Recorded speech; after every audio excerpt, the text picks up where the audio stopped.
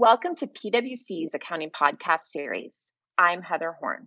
This episode is a continuation in our special series of shows dedicated to looking at some of the accounting areas impacted by COVID-19.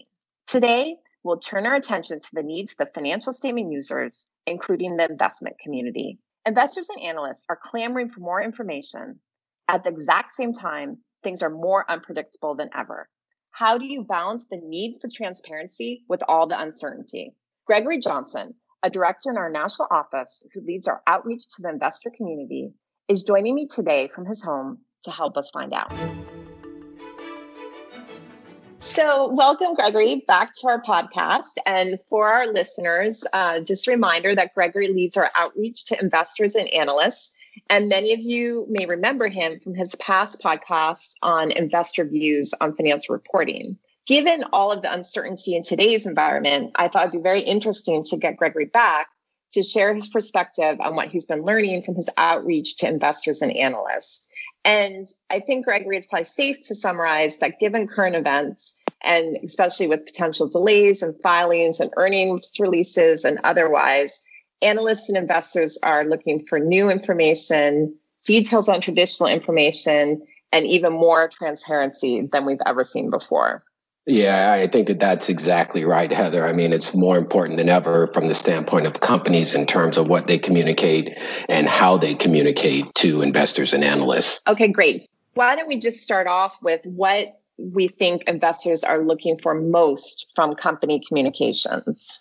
I think there's a lot to unpack here as you talked about the current environment and the economic uncertainty that's going on today. So, and then there's another added layer, I think, of where we just got to the end of Q1 and now companies are rolling into earnings season. And that presents another opportunities for companies to communicate to investors and analysts exactly how they've been impacted, what they see for the future. I think one of the things that we're seeing right now is that companies don't have visibility. No one has gone through this before, so it's not like there's a playbook. So I think that as a baseline, companies should communicate what they know transparently, clearly, and openly to the investor community. As we look down at earnings season, for example, there's a bunch of different things that are going on, but one thing is financial guidance. So typically, once we're going into earnings season, there's financial guidance that companies are going towards,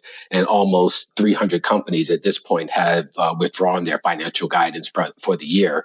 The Wall Street Journal reported that. And that has been primarily from impacted industries like airlines and retail, cruise lines, et cetera. So there's going to be a lot of questions to be answered during this earnings season and when companies file their quarterly reports. You did mention also extensions, potentially extending the deadline for filings, that companies have the opportunity to extend now for their quarterly filings. And it's not sure how many companies are going to take advantage of the opportunity to delay their filings. We're getting mixed feedback from what analysts expect from that regard. Some think that it won't be that significant. Others think that, we'll see a lot of companies delay their filing. So we'll just have to wait and see. But I think that the top issue right now is cash.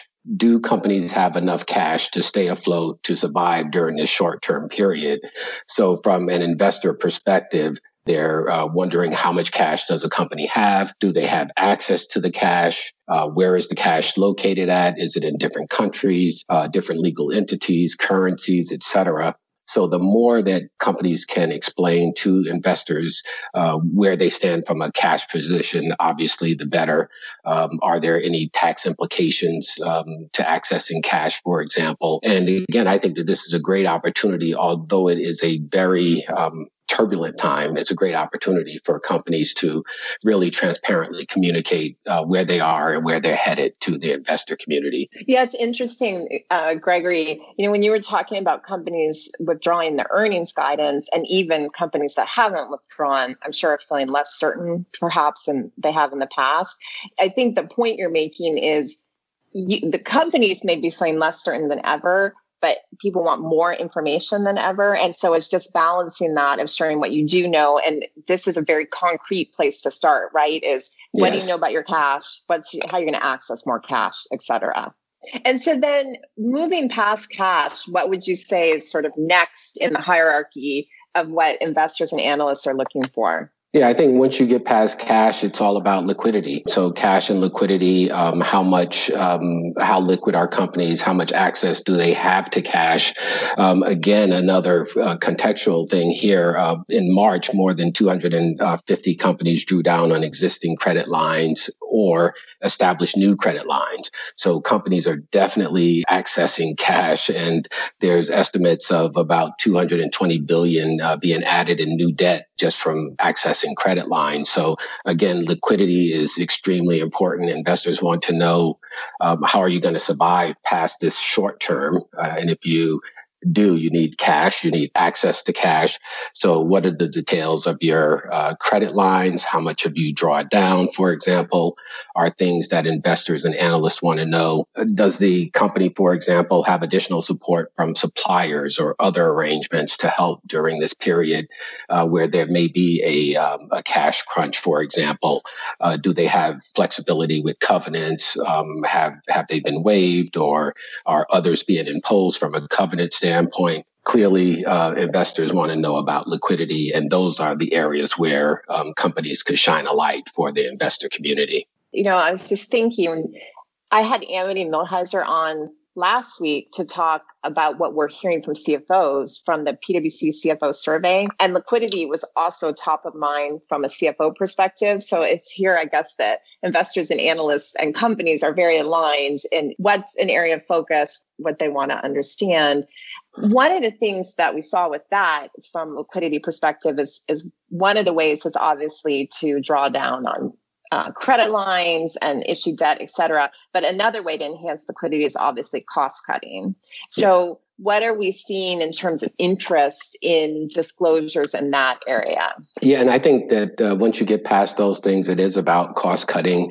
How are you going to reduce expenses? And ironically, at least from my perspective, companies are now dealing with the same situations that employees are dealing with who are laid off or furloughed, et cetera, looking at how do you take care of your household. Mm-hmm. And companies, ironically, are in that same position.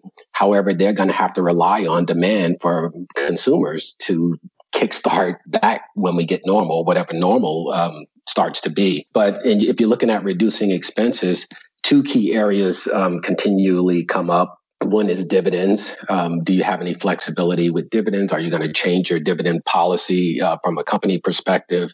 About 70 companies so far in March have suspended their dividends for the year and have already announced that. Some analysts estimate you're probably going to get about 20 billion of reduced payments in the year. So dividends become an area where you can reduce, and also stock buyback plans. Have companies change their buyback plans, and there have been about 100 or so far that have eliminated their stock buyback plans that they had for the year. So dividends, buybacks, those are two areas that analysts and investors are looking at. They also want to know about any supplier financing arrangements, and if companies have those, do they have flexibility?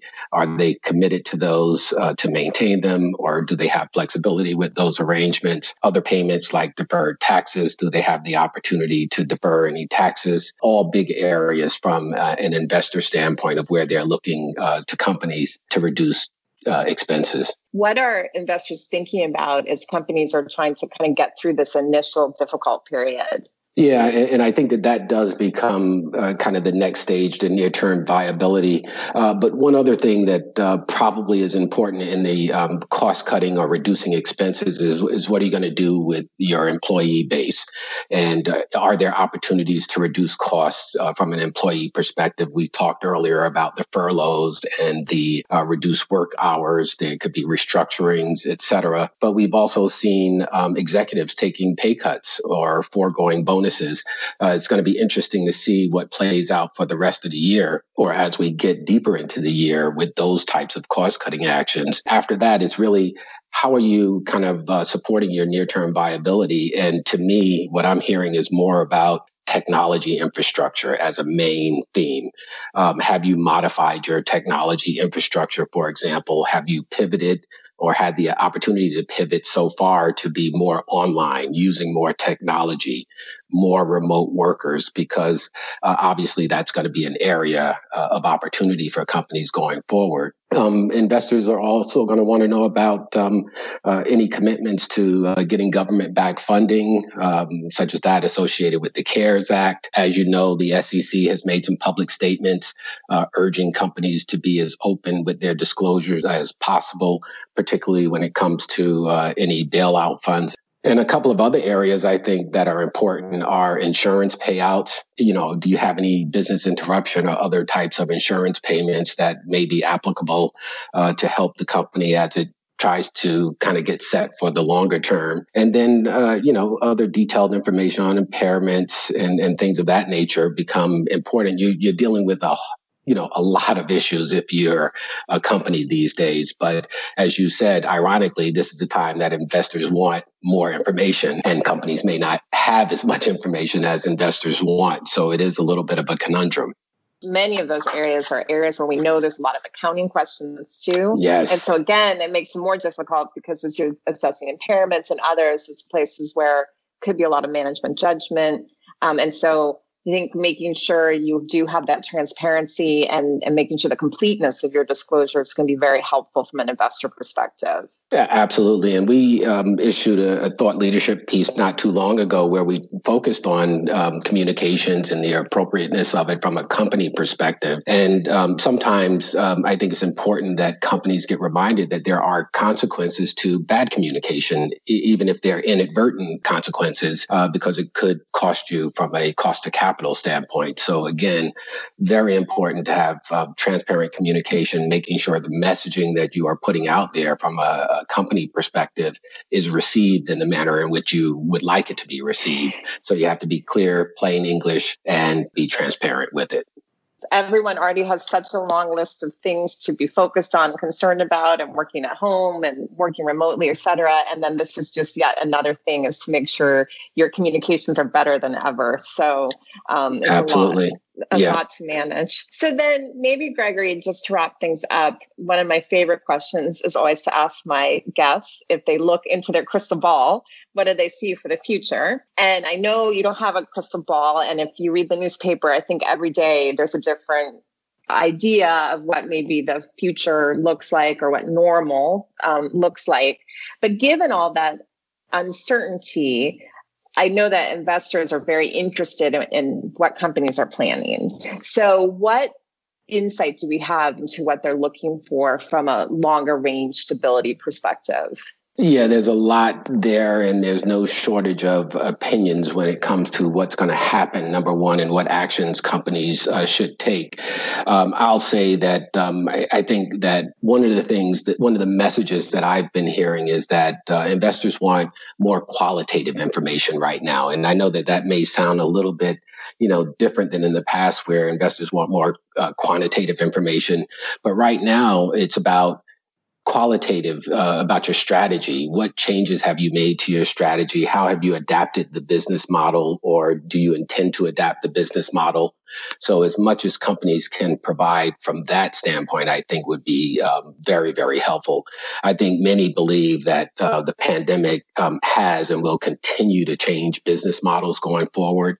So more investment into infrastructure, more movement to the cloud, for example, more focus on having a diversified supply chain, more global and local or a combination of the two. And then also new ways of working, not only remote working, but utilizing technology as you work in terms of conferences and meetings. A lot of human activity that was in person in the past, at least in the shorter term, it's going to have to be done over technology. One of the debates that are going on among investors is what type of recovery are we going to have? Are we going to have a V-shaped recovery where we bounce right back? Are we going to have a longer down period with a slower recovery? Or is it on the kind of the worst end of the scale where you have some type of recurrence and flare-ups of the virus that really holds back industry and it's a longer drawn out recovery? We don't know, but I think that as much of that information that companies can share with investors, the better. Investors are going to be looking at what are you doing from a scenario planning standpoint if you're executives. What are your contingency plans, for example? And as much as you may not have all of the answers now, but it's whatever you have that's meaningful to the investor community, and you can communicate it transparently, then that's what you ought to do as a business executive. And I think my last point would be, what are you doing to support your employee base? We've talked about furloughs and layoffs, but as we have this recovery, are you supporting the safety of your workforce? Are you growing your workforce from an upskilling standpoint for the long term, because you can't go out and get all of those resources? So those are tremendously difficult questions for companies to answer, but they have to communicate about their plans, and they have to have detailed scenario planning as well as contingency planning. So well, I think contingency planning is something we've all become much more familiar with recently, and probably realize even more so the importance of what could happen. Gregory, maybe just to wrap things up then, how do we think companies should communicate this information to their stakeholders? So we touched briefly on the quality of communication, and you referenced our document, which our publication that I definitely would encourage people to check out. But what are some of the things people should think about as they're thinking through all of these different communications we're suggesting they should make? Yeah, it comes down to how you communicate in what format. From that perspective, I don't know that a lot will change. I think that companies will continue to focus on doing the earnings releases and press releases with more information, probably more interaction with key stakeholders going down the line, where you have that ongoing communication and updates on strategy, probably more single press releases on single topics, such as what's happening with COVID-19 right now, and more discrete topics. I think that will be more of the communication angle going forward. I know that investor relations professionals, they're getting a lot of these questions right now. We'll be talking to them over the coming months, and would be very interested on what they're hearing, and we'll come back and talk about those things as well. But I would say that from a couple of analysts that I've spoken with, just going back to the topic that we talked about in terms of those companies who may delay filing their quarterly filings, there has been a little bit of a concern about if that happens with companies, then analysts really want executives to focus on making sure that they are not in a position in talking on calls or conferences that they disclose non-public material information. Obviously, that would not be a good thing, and that would be a Reg FD violation. So I mentioned that because analysts have mentioned that as a concern with the delay. Good reminder, I think. So any final thoughts then, Gregory, to wrap things up today? I would just say companies focus on the SEC guidance that has been put out, and the urging from the SEC to be transparent with their communications, and to really focus on providing the details not only of the current financial and operational, but going forward from a futuristic standpoint in terms of the company's plans. Yeah, I think this is another place, and we've seen this before, where what the SEC is asking for is very lined up for what investors and analysts are looking for. So if companies are focused on that, probably help meet the needs of their stakeholders as well. Absolutely. Well, very good, Gregory. Always interesting to talk to you, and appreciate you joining me on the phone today. Oh, thank you. Always a pleasure. As a reminder, we're currently releasing episodes on a more frequent basis as we work to provide coverage on the latest issues affecting your financial reporting in the current environment. So stay tuned for more on COVID-19 so that you never miss an episode. Subscribe to this series wherever you listen to your podcasts. And I'd love to hear from you. So write to me at heather.horn@pwc.com, or to stay up to date on the latest content, let's connect on LinkedIn. For PwC, I'm Heather Horn. Thanks for tuning in. This podcast is brought to you by PwC, all rights reserved. PwC refers to the U.S. member firm or one of its subsidiaries or affiliates, and may sometimes refer to the PwC network. Each member firm is a separate legal entity. Please see www.pwc.com/structure for further details. This podcast is for general information purposes only and should not be used as a substitute for consultation with professional advisors.